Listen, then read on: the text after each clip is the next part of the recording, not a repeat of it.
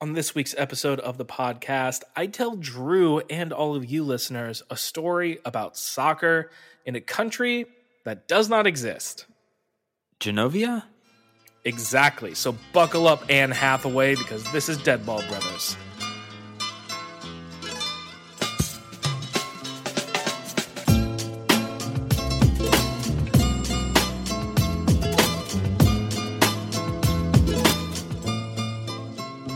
Welcome to Deadball Brothers, a weekly podcast about soccer and history and sometimes classic Anne Hathaway films with a healthy dose of stupidity. Part of the Blue Wire Podcast Network and presented by your favorite soccer hoodlums.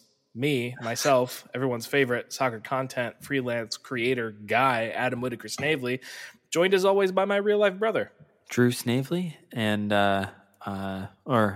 Drew Snavely, the contender for WTF3L. Ooh. Because your boy's in striking distance. Could have been a contender. Top spot. I could have been somebody. That's that's a different movie. I had a terrible week last week, so I was in first actually, but dropped to fourth. Oof. So, but only off the pace by 13 points. Or no, not even 7 points. Maths. 2 + 2 is 4. - 1 is 3. Quick maths. I just actually pulled the ripcord on my wild card because my team was not great. I kept expecting John Stones to come back and actually play. No. And Guardiola kept saying, "Hey, screw you, buddy." Amongst a bunch of other things that just needed to be changed. So I pulled the wild card last week, and it worked out for me because I actually had a really good week. 76 points. Yeah. I'm seeing right now. You and the other Deadball brother, Luke Snavely, are tied right now at 47th overall. Ooh, okay. That's a low bar to clear, I feel like. No disrespect to Luke, but he was not close to the Adam and Drew Snavely derby last year. So I would like to get back in contention with my previous crown, personally speaking. You guys are actually 69 points behind me. You can't make this up. Are we really? Yeah. That's phenomenal. Everybody say it with me. 3, 2, 1. Nice. We love to see that. Yes, WTF3L is raging onwards. Cowboy Meebop, my team is not doing so hot right now, but we are coming back. Drew is obviously doing a lot better than most of us. It's pretty lonely at the top, but I like it that way. I do want to say man. that Stir, the team name is Stir by Todd Metcalf, is number one overall. Oh, shouts out Todd. Shouts out to Todd. Good job. And you could also still be involved in WTF3L if you have an FPL team and you're listening to this. You can always join the league at any time. Still pretty early in the season. So go ahead and hop on over to our Twitter space, and also in general, most of our social media presence. We usually will have it listed somewhere. And if you can't find it, you can always DM me and I'll just send you the code. I'll get you in there. Don't worry about it. Adam, soccer is happening.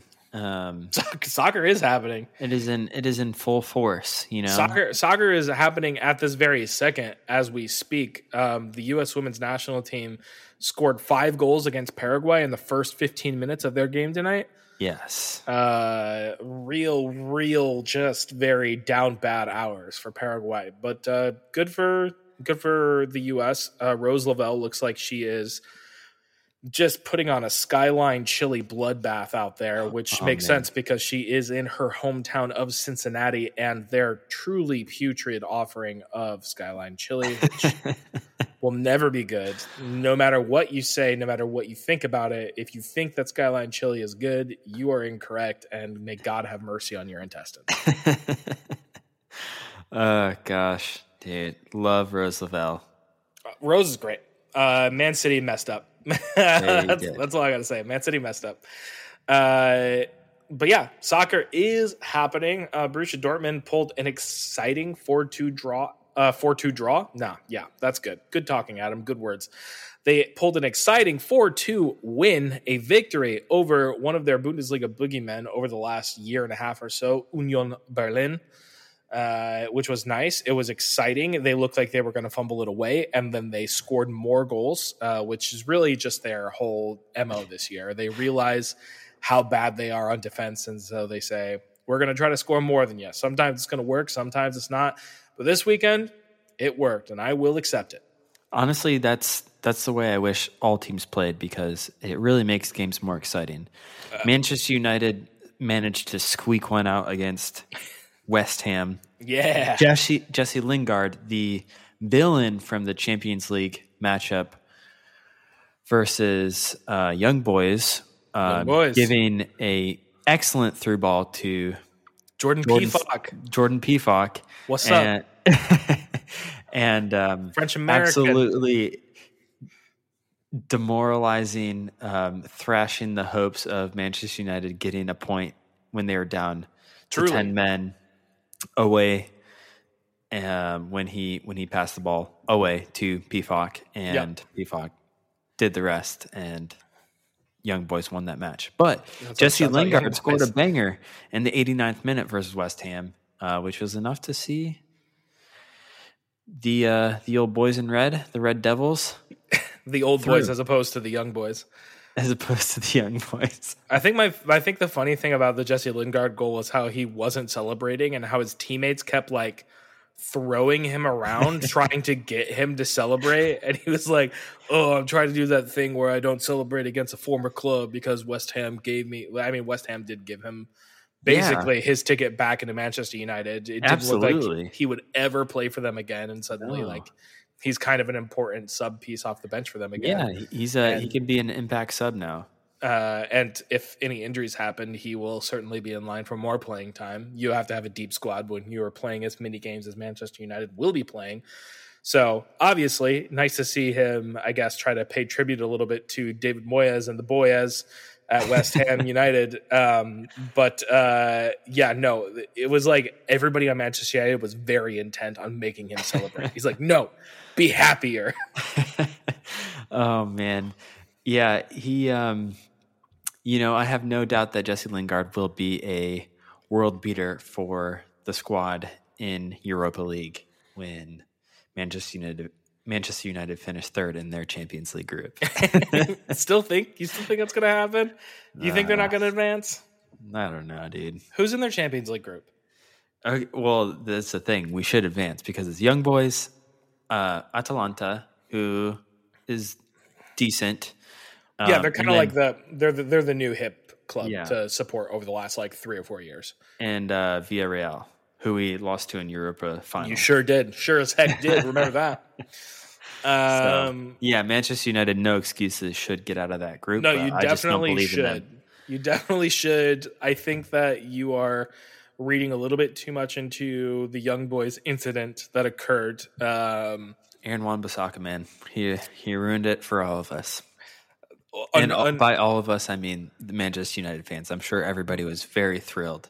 What I would give to go back to the halcyon days of Aaron Wan-Bissaka being worth 4.0 in FPL and him just being the key to your Premier League fantasy team's success at Crystal Palace. Then he went to Manchester United. He immediately became a 6.0 player, or at least a 6.0 price player, if not a 6.0 player. Yeah. It's what ridiculous. Can you do? What can one do? Yeah. What can Wan-Bissaka do? Oh, God. No, that's terrible. We should move on now. We should so move quickly past that. Gosh. Oh, I did want to say that David De Gea did save a penalty in like the 93rd minute. And he did. It was his first penalty save in like 13 years or 14 years. Like in actual regulation, because he's gotten like penalty stops in shootouts, sure, but he hasn't stopped a penalty for Manchester United at least in like 14 years. He's terrible at saving penalties. He's like the worst at saving penalties. But thankfully, David Moyes was trying to get a little cheeky, subbed on Mark Noble I will say, take the penalty. Okay. Yeah, he did sub on Mark Noble and immediately set about to take the penalty, which, as we know from England's Euro run, isn't like the super greatest course of action all the time. But I will say that the penalty wasn't that bad. Like, it was a good save. It was like, a good save. Like Mark Noble's penalty, it wasn't like he like weakly hit it to one side or just like scuffed the shot, or it was off the target completely. It was like pretty solidly struck. It was not like a soft penalty. Like he that thing was moving, and David De Gea just made a good save on it. Yeah, I know that a lot of people say that there aren't good saves when it comes to penalties. There are only bad penalties. No, there are good saves. There's some good saves, and I thought that was a good save. That was a good save. Yeah. So shouts out to David De Gea. Hope it continues his upward trajectory, because he's had a good season so far for us. True that. And I wish him nothing but the best, unless he's playing my team, in which case I hope that he lets in all the penalties, and that Erling Haaland scores 1 billion goals on him. Yeah, well, that shouldn't be hard. It shouldn't be, because Erling Haaland has figured out how to do things other than counterattack this year, and everybody should be terrified of it. He's like heading the ball into the goal now. It's wild. He never used to do that, despite the fact that he's 6 foot 1 billion. It's going to be so awesome seeing him at Real Madrid. It's going to be so much fun. Hey man, maybe Manchester United.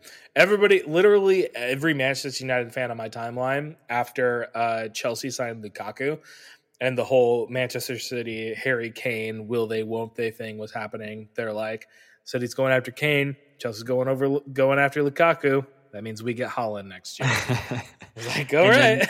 We signed the worst person ever. Well, hey, he is scoring goals for you. He's scoring goals for you. Don't feel good about it. But you know what? We don't have to feel good about the present on this podcast, because we're here to talk about the past, baby. Yeah, let's talk about fake countries where soccer is played, Adam. Absolutely. I can tell you all about that. Now, I must say that this is the first date on my story is in 1812. So we are going back quite a ways at the very beginning, but this is kind of a shout to recent events and very recent Champions League events, which we have already talked about a little bit with Manchester United and Young Boys on the same, I don't know if it was the same match day, on the same match week. Another Champions League game played out, and that was interesting. I saw a lot of people talking about it. I read some things about it, and I thought to myself, you know what? I had something else that I was going to do for this week, but current events being what they are, I want to delve a little bit into the history. So, Drew, we're going back to the Treaty of Bucharest, 1812. War of 1812, baby. A different war that actually concluded in 1812. Yes, while we were busy fighting the Canadians, which were the English. They were just in Canada, and they came down and burned the White House. That's what happened in the War of 1812 before we beat them. After 6 years of war between Turkish forces and Russian forces in the Russo-Turkish War, I believe that was the name, the Russo-Turkish War. The Russian Empire and the Ottoman Empire, which was still a thing in 1812. Crazy. I didn't even realize that was the case. Ottoman Empire still around when America was around, which is a funny thing to think about. Yeah, because it feels like an ancient civilization.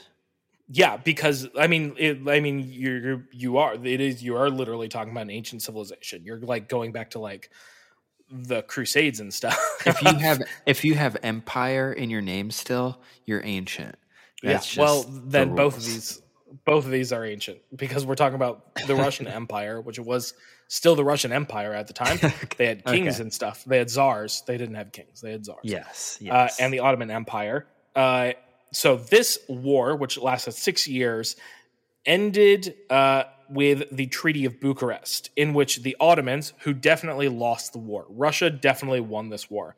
The Ottomans ceded a bunch of land over to the Russian Empire in exchange for, hey, the war's over now, we'll stop trying to kill each other. This included parts of the current state of Moldova, which is very important to what we are talking about today. The current Champions League darlings, Sheriff Tiraspol, who just beat Shakhtar Donetsk of Ukraine. Yes. Now, the Treaty of Bucharest, as far as I can tell, signals the entry of Russian influence on the region of eastern Moldova, where Tiraspol is located, a region referred to as Transnistria. After being unified with Romania for a while, all of that region eventually became absorbed by the Soviet Union in the 20th century, because basically all Eastern Europe was the Soviet Union at that point in time.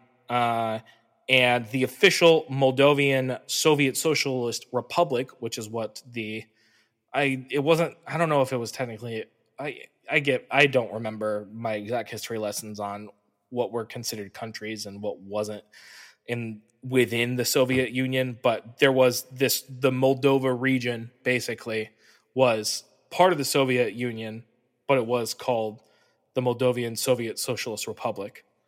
Okay. And that was founded in 1940, right towards the beginning of the Second World War. Okay. So that's when Russia was kind of like consolidating a lot of power along Eastern Europe, and then eventually when you had Germans trying to push into Russian territory and Russian influenced territory. Russians eventually fought back in the Eastern Front, and the Germans got screwed because they were then fighting a war on either side of themselves. Classic. Which was not the play. It wasn't the play, all told. So fast forward another half century.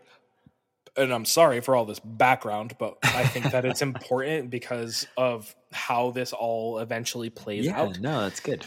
So fast forward another half century to the end of the Soviet Union and the rise of independent nationalist movements amongst its territories, spurred along by Mikhail Gorbachev's glasnost and perestroika policies, which are Russian words that you probably learned in a global history class at one or two points along the way. Basically, but definitely forgot. Yeah, you definitely forgot. Basically, all you need to know about those policies was that Mikhail Gorbachev, who was the last, I don't know if it was president or another word for the head of the Soviet Union, but he was the last head of the Soviet Union as a whole. And under his rule, basically, he started opening up the country, both in terms of its relations with the outside world and specifically the West, and also how open and free and available political movements and elections and stuff were within the Soviet Union, because everything was very insular up to that point and kind of made sure that the status quo was maintained and the ruling Communist Party stayed in power. And this kind of opened things up, and it gave way to a bunch of countries that used to be countries or separate states from Russia saying, we kind of feel like we should be our own thing again. You know? Okay, yeah. So that's what was happening basically everywhere in Eastern Europe in the late 80s and early 90s. All of these countries. So what was Yugoslavia and Czechoslovakia, which both of those countries now no longer exist either because they've been divided into further smaller countries. The Moldovas of the world, the Latvias, Estonias, Lithuanias, the Romanias, Bulgarias, all of these places. I'm pretty sure Bulgaria, I can't actually remember if they were part of the Soviet Union. I think they were. So a lot of the Eastern European countries were trying to gain independence at this time, and Moldova was no exception. So the Moldovan Soviet Socialist Republic, after a slew of law changes within the Soviet Socialist Republic, which included changing the official language of the state from Russian to Moldovan, which is pretty much, as far as I can tell, Moldovan is Romanian. They're the same language. They just call it Moldovan in Moldova. Okay. I like that. I'm pretty sure that is it's kind of like if we started calling English American. Yeah. Like, it was definitely invented in England. That's the birthplace, but we're going to call it American. Yeah. As far as I can tell, it's more or less the same language. Obviously, there's going to be some regional dialects and stuff like that, but it's pretty much Romanian as far as I can tell. If you are Moldovan and that is incorrect, I'm very, very sorry. My research just turned that up, and feel free to just take me to absolute pieces in the comments or on Twitter or something like that. Now, Moldova finally declared independence after there was a failed KGB coup, which attempted to overthrow Mikhail Gorbachev and assume control of the Soviet Union in 1991. Basically, the KGB and a bunch of Mikhail Gorbachev's cabinet members saw that he was kind of trending towards dissolving the Warsaw Pact and the Soviet Union in general. And they're like, no, we can't have that. And they tried to stage a coup. It didn't work, and they all got arrested. Nice. Unfortunate for them.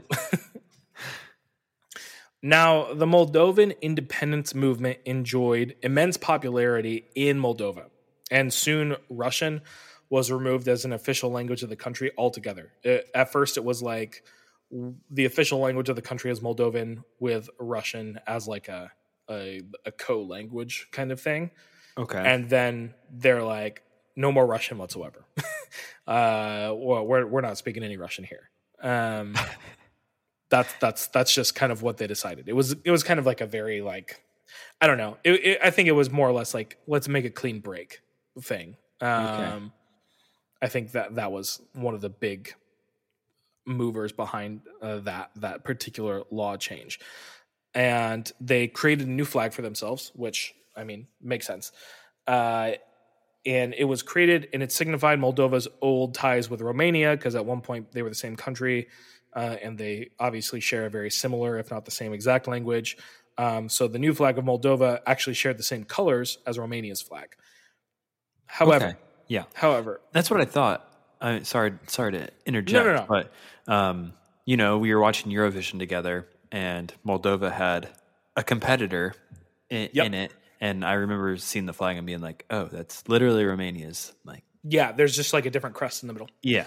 I'm pretty sure. Or actually, is Romania's flag horizontal stripes? No, they're vertical. Are they? I'm just looking it up because now. Oh no, you're right. They are vertical. Yeah. So Romania's flag is just the kind of like that cobalt blue, gold, and red. And then Moldova's flag is the same exact thing, the same exact colors, and the same exact order, but there is a crest in the middle of the center stripe. So it's kind of like a Mexico and Italy situation.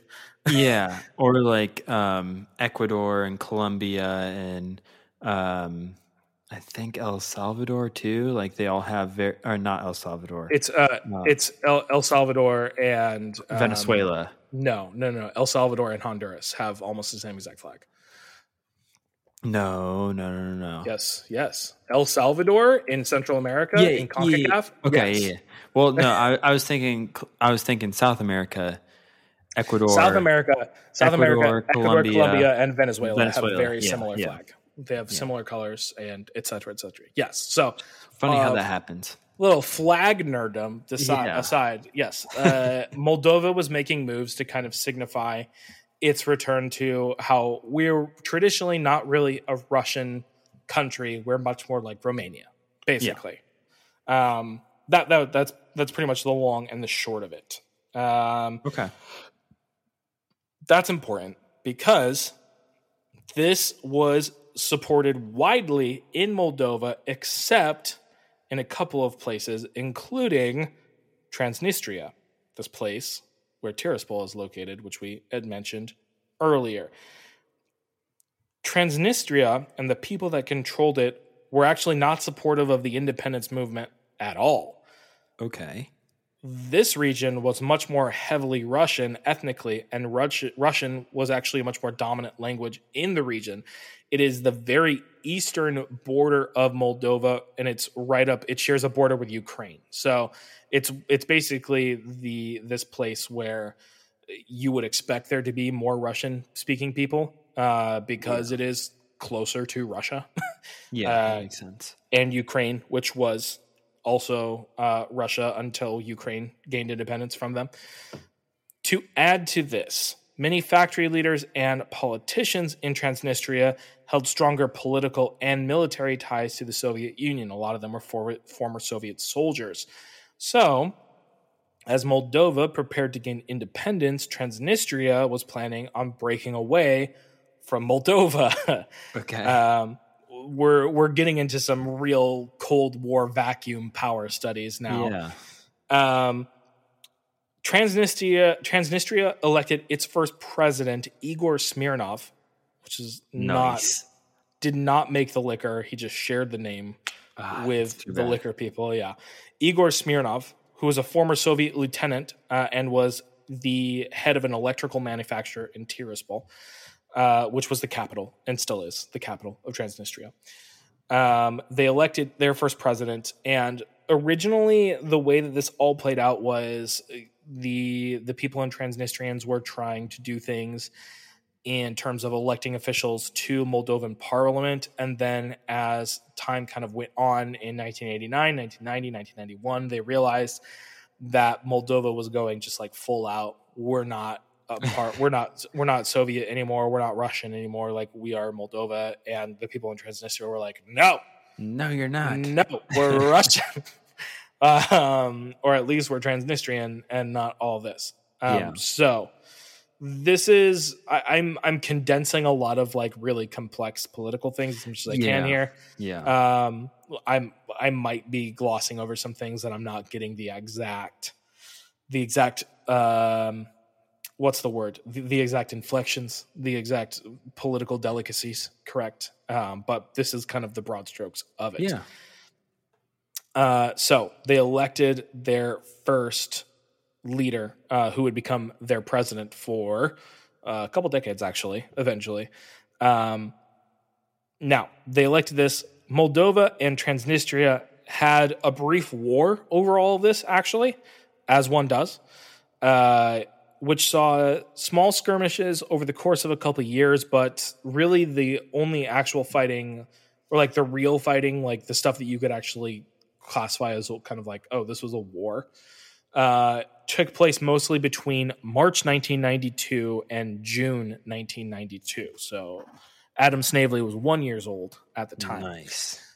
And in July of 1992, the conflict more or less ended. Transnistria basically won control of what is considered Transnistria, and Moldova kind of agreed to just leave them alone. But Transnistria, despite the fact that they said we're an independent nation, were not recognized as an independent state by anybody, including Moldova. I was going to say, by world standards, they are still technically a part of Moldova. Oh, yeah, 100%. Okay. And a ton of the coverage of Sheriff Tiraspol has been that they are the first Moldovan side to make the Champions League group stage, and which is we're not Moldovan. technically correct, but the people in Transnistria would not say that they're Moldovan. Oh man, it's like Catalonia's dream, right? Yeah, but I mean, it's like, except it's like, I feel like it's even like further away from like Catalonia or like Kosovo or something like that. Like it's not even like a partially accepted state by a lot of people. It's like nobody accepts Transnistria as its own nation. Okay. There might be a couple of countries or two. Russia might recognize them. I don't actually know if they do or not. But it's like, it's not even like, oh, this is a partially recognized state. It's like, no, this is almost universally an unrecognized state. And it's still considered part of Moldova legally almost everywhere. However, Moldova doesn't really go there. Like it's like Moldova, if West Virginia was like, we're not a part of America anymore. And everybody in there is like, all right, we're not a part of America anymore. But everybody's like, no, you're still a part of America. You're literally surrounded by Americans. But at the same time, everybody was like, yeah, like, we'll let you believe that. Because you're West Virginia and you suck. And it's not. I mean, there are some good parts of West Virginia. Yeah, there's some wild and wonderful places in West Respect Virginia. to John Denver. Respect to John Denver. You know, let's talk about it. We're talking about it. Then we're gonna say that he was talking about Western Virginia. Okay, Here's he wasn't the situation. He wasn't talking about West Virginia. Here's the situation. This song isn't about West Virginia. That's one of my favorite videos. So Transnistria was not recognized by Moldova or pretty much anyone else for that matter. But in reality, the Transnistrians won control of the region, and Moldova just kind of agreed to leave them alone and let them do their own thing. And it still exists this way today. It's technically classified as a region in, quotation, frozen conflict, kind of similar to Korea. Okay. So it's kind of like, technically the war didn't like end. It's just everybody stopped fighting. Yeah, because people were tired of like killing each other. And for legal reasons, they could just start it back up at any time they wanted to. I don't think any of them really particularly want to, but yes, it's a frozen conflict region. And again, it's still not a recognized state by the vast majority of nations, but they have their own elections, and they even have their own border checkpoints controlled by their state forces. Formally, they call their nation the Pridnestrovian Moldovan Republic. And they have their own flag, which is actually the old Moldovan Soviet Socialist Republic flag. They just took that old flag and said, this is who we still are. It is the old Soviet Union flag of a red background with a gold hammer and sickle in the upper left-hand corner, but there's a single green horizontal stripe running across it. And the entire region is basically a Soviet relic frozen in time. Weird. It's still, they're still like, we're the Soviet Union. Okay. Weird. In 2021. That's kind of the stance. That is very strange. It is extremely strange. A bold stance to take. Truly. It gets bolder. So this is where Sheriff Tiraspol exists. This kind of plucky underdog team that just beat Shakhtar Donetsk. This is where they're from. Okay. You might be wondering to yourself, why does all of that matter in the slightest when we're talking about a soccer team here? Well, that's because the soccer team exists in much the same way, which is a team in the capital of a country that does not technically exist, buoyed along solely by their ties to industry and politics in said non-existent country.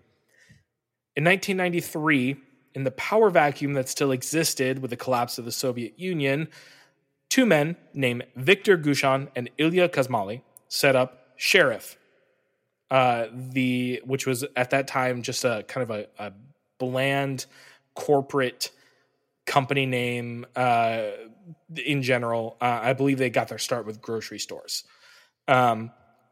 The name and their 5-pointed star logo, which resembles a sheriff badge, actually was inspired by Viktor Gushon's obsession with American Western films. So weird. So that is why there is a sheriff's badge team from Moldova in the Champions League right now, because one guy in 1993 really liked John Ford. That's why that's the thing. Now, because of Transnistria's isolation from the rest of Moldova, and the effort by many companies to get out of the region after it became clear that it was being run by separatist groups, which isn't good for business a lot of the time, Sheriff quickly grew into a monopoly corporation with dealings in just about everything you can think of. Sheriff in Tiraspol and in some other parts of Transnistria is the most prominent chain of grocery stores. It is also a chain of gas stations. It is a TV channel. It's a publishing house. Sheriff owns and operates a Mercedes-Benz dealership. They have multiple bread and liquor factories that they own. I don't think they produce Smirnoff, but again, it would be funny if they did, considering the president for a long time of Transnistria, his last name was literally Smirnov. They ran a cell phone network. There's a 5-star hotel that they are building currently, and beginning in 1997, a soccer team. Weird. It rebranded an existing team in Tiraspol as Sheriff They took an existing team that was in the Moldovan second division, and they said, "Your name's Sheriff now," basically. Oh, okay, nice. It's a little Red Bully. I was gonna say it's like Leipzig. Yep. A little Red Bullish. They were playing in the Moldovan second division. Sheriff took control of it, renamed it Sheriff, pumped a buttload of cash into this team, and they soon won promotion to the Moldovan first division in just about a year's time. Because that's how these things go. Yeah. It was not to be Sheriff's final success in soccer, clearly, as just like its parent company, Sheriff Tiraspol had aspirations to climb ever higher by whatever means necessary. Okay.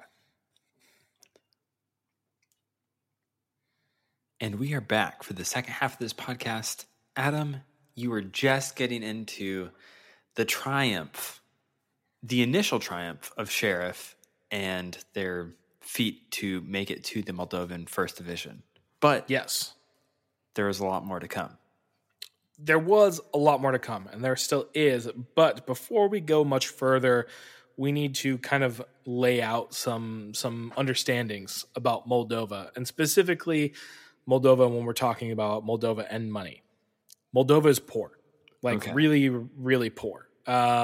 It's gotten better from where it was in the mid-2000s, but still not great. It's still considered as one of the poorest European nations. In 2016, the United Nations pegged the country's absolute national poverty rate, which is more or less the amount of people that are struggling to pay for the things you need to simply exist: food, water, shelter, that sort of thing.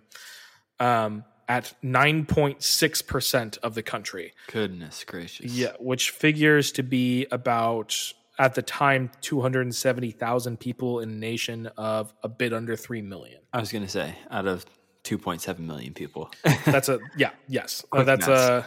quick maths. It's a healthy chunk. It's a big chunk of your population that's just struggling to survive, basically. Within this very poor country, Transnistria is possibly even poorer because of its small space and the fact that no one recognizes it as a country, and it kind of rules over itself. Moldova doesn't really want much to do with it. There's not really much opportunity for growth, as one might expect. The area is so poor and desolate that the population has shrunk by nearly a third since 1993, driven by people leaving the region, still dotted with statues of Lenin and Joseph Stalin. Oh gosh, they still have Stalin statues out, dude. It really is like a frozen Soviet. Yes.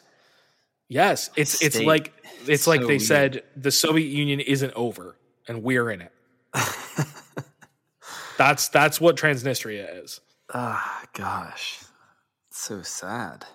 In fact, it seems the only major business that really boomed in the Pridnestrovian Moldovan Republic over the course of its brief existence is illegal smuggling and semi-frequent disappearances of caches of weapons and Soviet-era warheads. Very nice. No. That's a thing. That's a thing that has happened there somewhat frequently. Sheriff, unlike most of Transnistria and Moldova in general, does have money. Okay. Yeah, because they are everything. They're the cell phone network, they're the grocery store, they're the transportation, they're literally every facet of your life you're dealing with Sheriff. Yeah, they're like a monopoly. Even your favorite soccer team is now Sheriff. they're a monopoly company in their home region. Pretty much. There's other companies that exist in Transnistria, but Sheriff is easily one of the biggest, if not the biggest company in the region. Sheriff is like what people in America think Amazon actually is.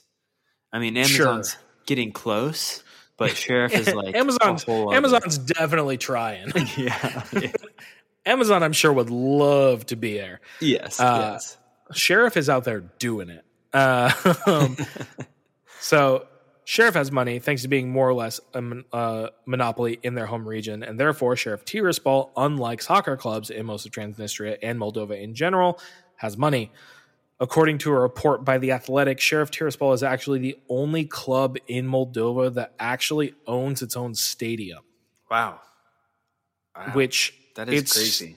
Yeah, its stadium and the stadium complex, which is a full training complex with 18 fields that surrounds the actual stadium, just outside the city, is valued around $200 million, estimated that it cost about $200 million to build. That's a good chunk.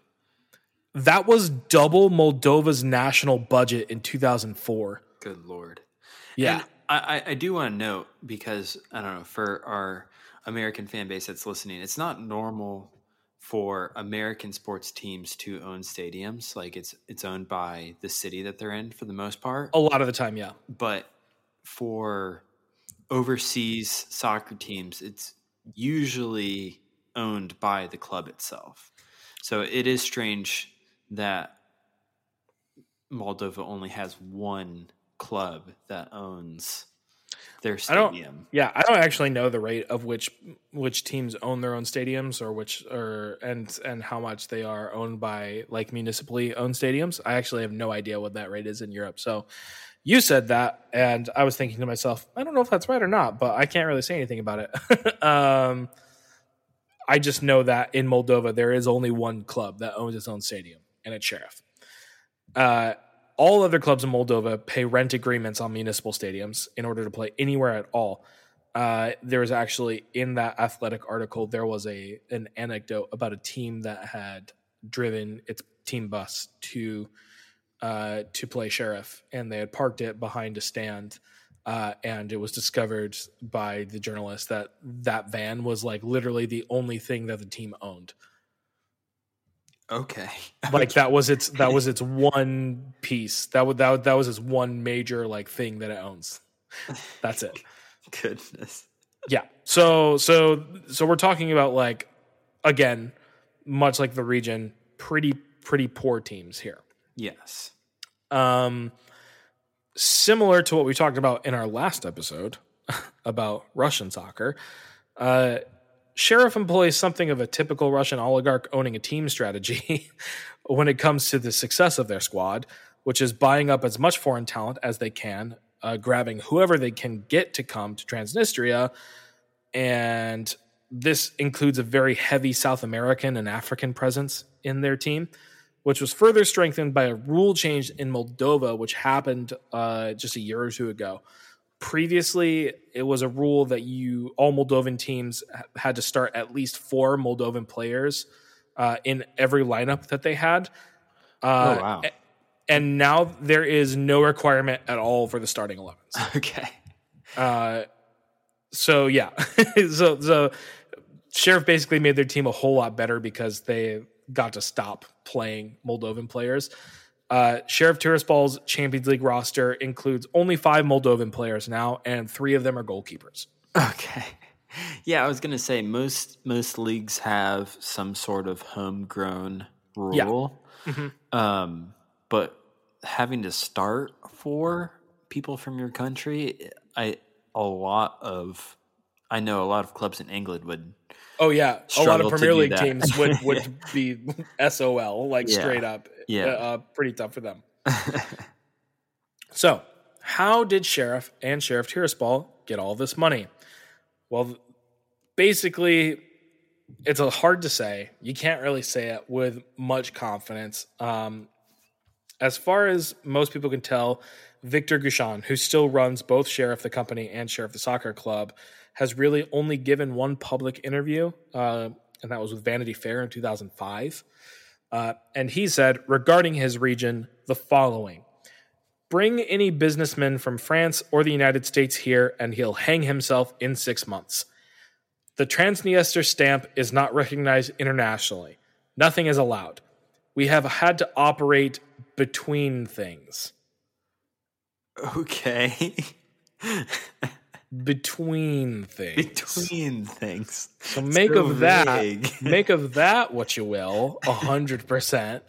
And also consider that Vladimir Smirnov, the son of former President Ivan Smirnov, and leader at the time when Ivan was in in control of the country. Vladimir, his son, was the leader of Transnistria's customs service for a long, long time. So the people in charge of controlling the borders and what goes in and out of them, was also widely thought to be a silent partner in Sheriff. In 2002, a Moldovan investigation into Transnistria customs turned up over 300 counterfeit customs stamps that they were looking at on the border. So yeah, if you're admitting in interviews that nothing is allowed here and we have to operate between things, then you have a lot of ties to the government and the things that make the rules and are probably getting tax breaks and other things from them. It's probably not the most difficult thing in the world to make money in that position. Okay. Yeah. No, you're right.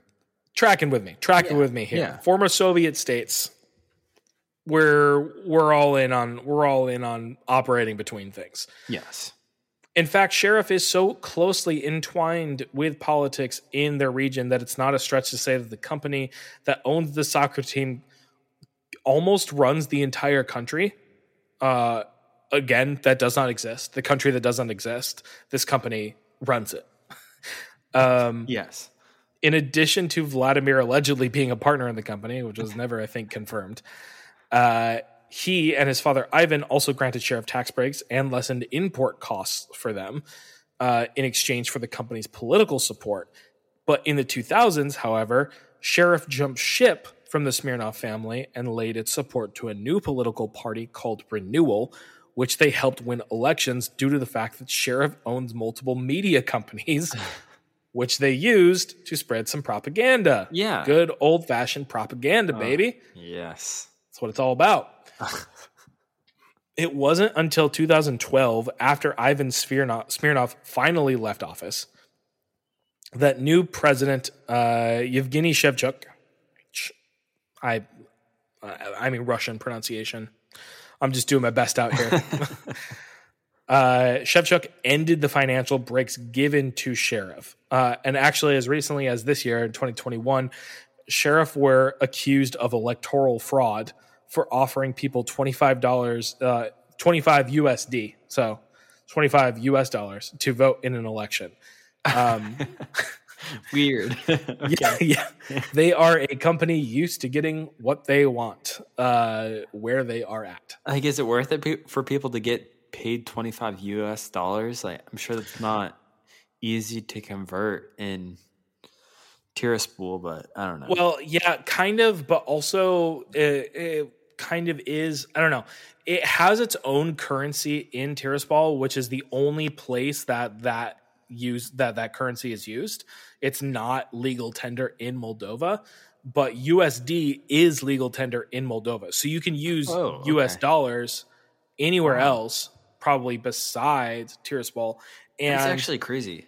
It's actually like the level of poverty in Transnistria is such that $25 is like a really big deal to a lot of people that probably live in that region.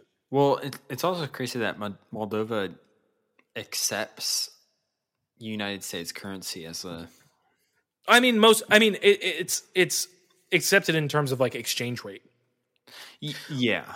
Like you can go to Moldova with US dollars and find a place in Moldova where they will exchange it for common currency, for common national currency. Yeah. Moldova won't exchange Transnistrian currency. Yeah, it's actually doesn't have any value. Well, I mean, now we're talking about currency value and what currency does have real value. It's all pixie dust. It's all made up. It's all made up, baby. Dust, man. Buy the dip of Evergrande. Yeah, they should be giving out like fractions of Bitcoin. Let me get some Ethereum, baby. No, so I think it's actually illegal in Moldova to carry Transnistrian money. It's a difference between I can exchange this money for like a lot of money, a lot of my home country's money kind of thing, versus this money is worthless everywhere else but here. This place where we still have Joseph Stalin. And actually, it's a crime to have this money in every other place. Sheriff Tiraspol, but here. Questionable, shall we say. in their ownership and their connections and the politics and everything that goes down. There are probably some crimes. There's probably some international law being violated. But yeah, Sheriff is a company used to getting what they want, and what they want includes soccer success, which Sheriff Tiraspol has achieved in spades. Mostly thanks to no one else in Moldova really having any money. Yeah. that's just kind of how it goes. Yeah. Now, Sheriff Tiraspol has won 19 of the last 21 Moldovan titles. That's a pretty decent clip.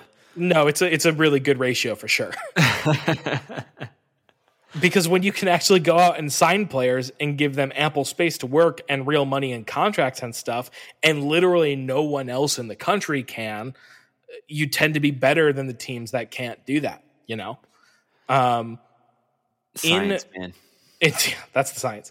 In recent months and years, they have sold players to clubs in Russia, Saudi Arabia, and even in the last couple of years to teams in Ligue 1 and Serie A, trying to adopt a similar philosophy to the club they just beat in the Champions League, Shakhtar Donetsk.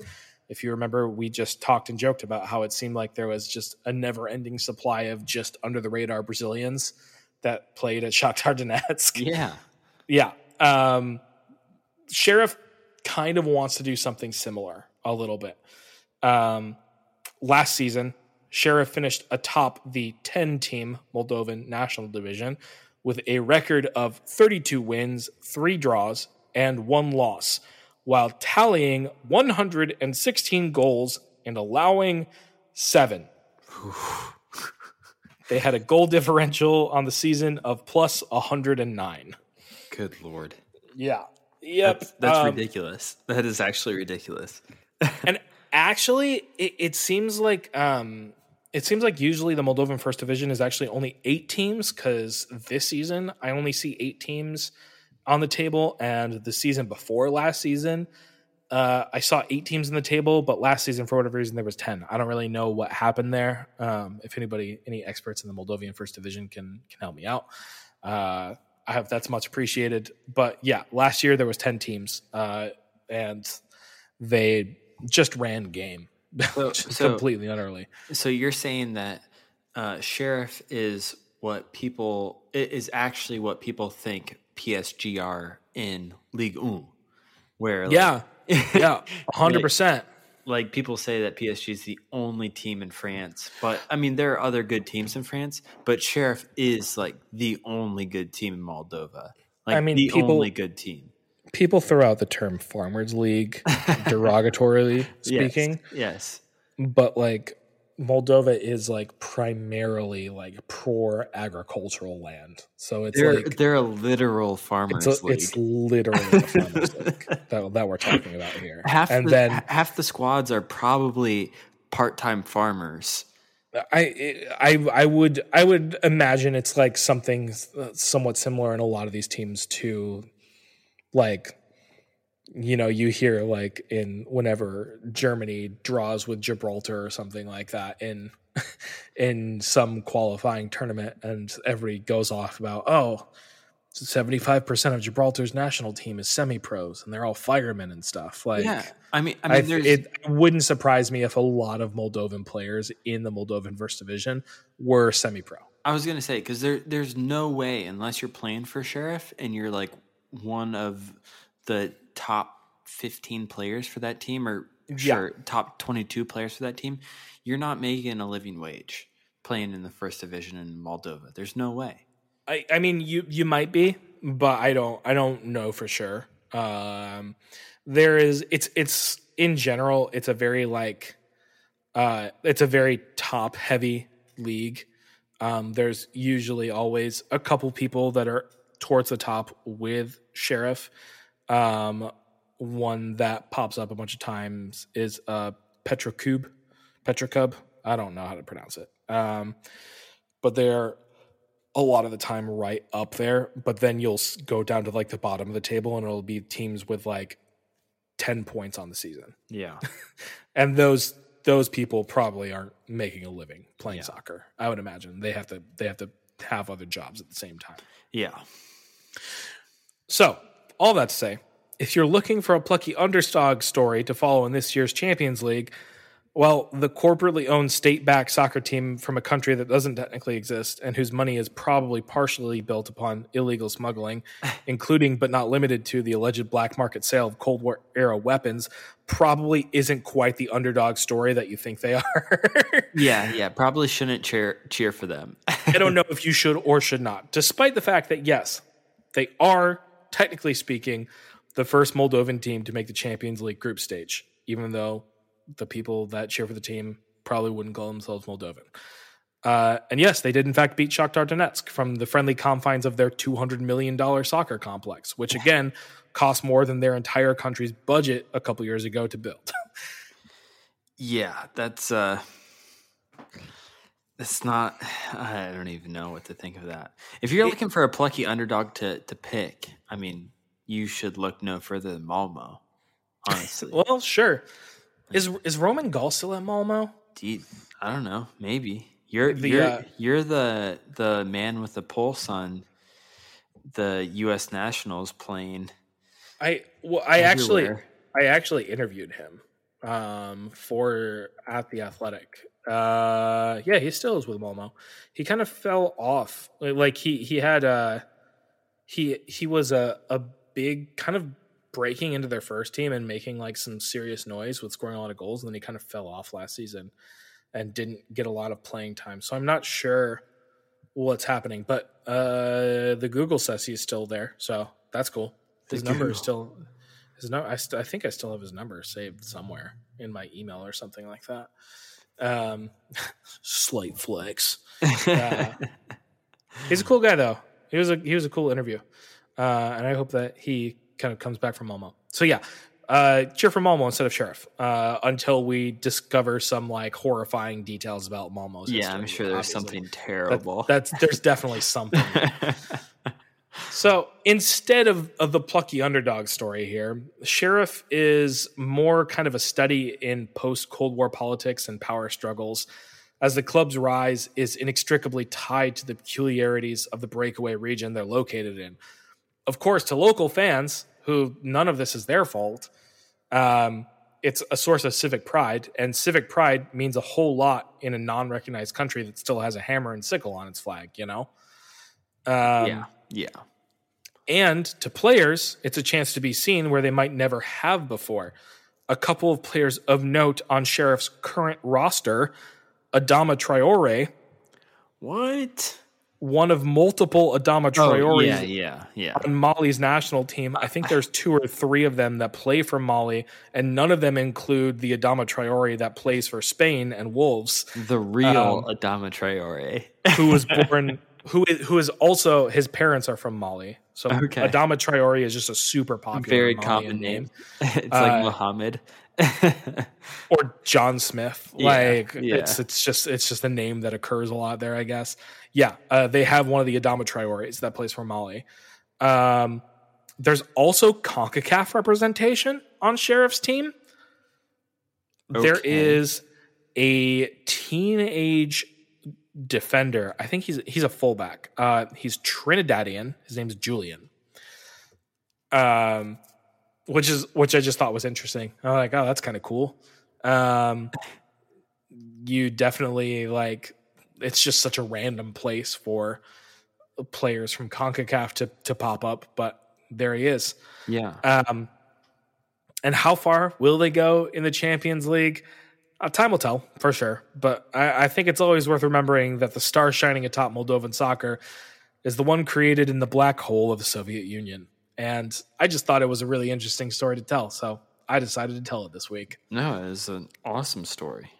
So, some sources for the kind of tangled geopolitical history that gave rise to Sheriff Tiraspol, current Champions League darlings, if you want to call them that. Nick Miller for The Athletic, Hannah Jarzabek for The Equal Times, The Associated Press, UEFA, and V. Solovyev for Russia Daily Online. Very nice. Thank you for that story, Adam. That was really interesting. And I mean, like, I'm sure there are a lot of people that don't know about Sheriff Tiraspol at all. So I'm sure it was very informative for a current team in the Champions League that will soon get a lot of visibility. And I'm sure there are a lot of people that are like, oh, I'm going to cheer for them because I've never heard of them before. And it's just this Moldovan side. But with just most teams they literally play Real Madrid next week. Yeah. Yeah. I was going to say most teams at the top tier of European football come with a tad of controversy. So these guys are no different. Yeah, I was going to say the team that you think that you're picking that is awesome to cheer for probably isn't that awesome to cheer for. But, literally cheering for any sports team is you have to undertake some measure of cognitive dissonance. Why are we sports fans? That's a great question. That's a great question. Why is soccer so beautiful but so tainted? Sport? God, the Bills owners suck, dude. And there are Bills players that suck. And there are Manchester United players that suck, and there are Borussia Dortmund players that suck. 75% of the Buffalo Bills wide receiving cores are anti-vax truthers. Oh, man. It is what it is. We probably just lost a couple listeners with that statement, but it's totally fine. I don't care.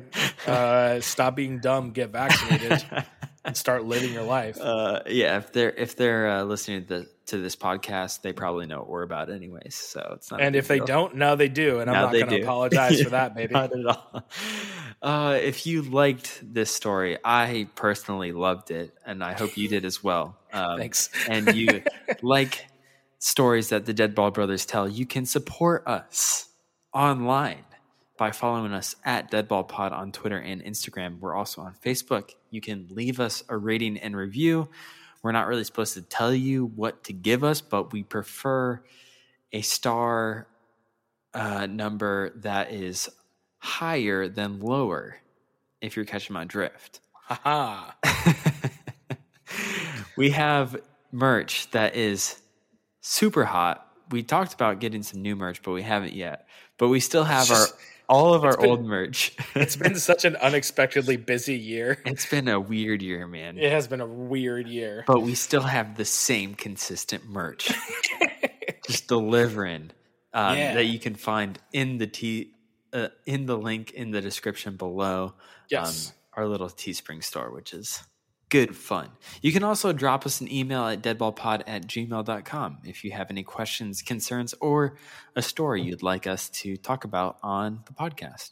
We'll give you a shout out. We'll also give you a shout out if you give us a rating and review. Yeah. I think that's everything. I think there's anything else that I need to say. Drew, I think you did a phenomenal job. Wow. Thank you so much. And covered all of it. So once again, from the bottom of our hearts, thank you so much for listening to this episode. And until next week, my name is Adam Whitaker Snavely. And I'm Drew. And we love you very much. Super platonically. Platonic kisses to all of you. Bye-bye.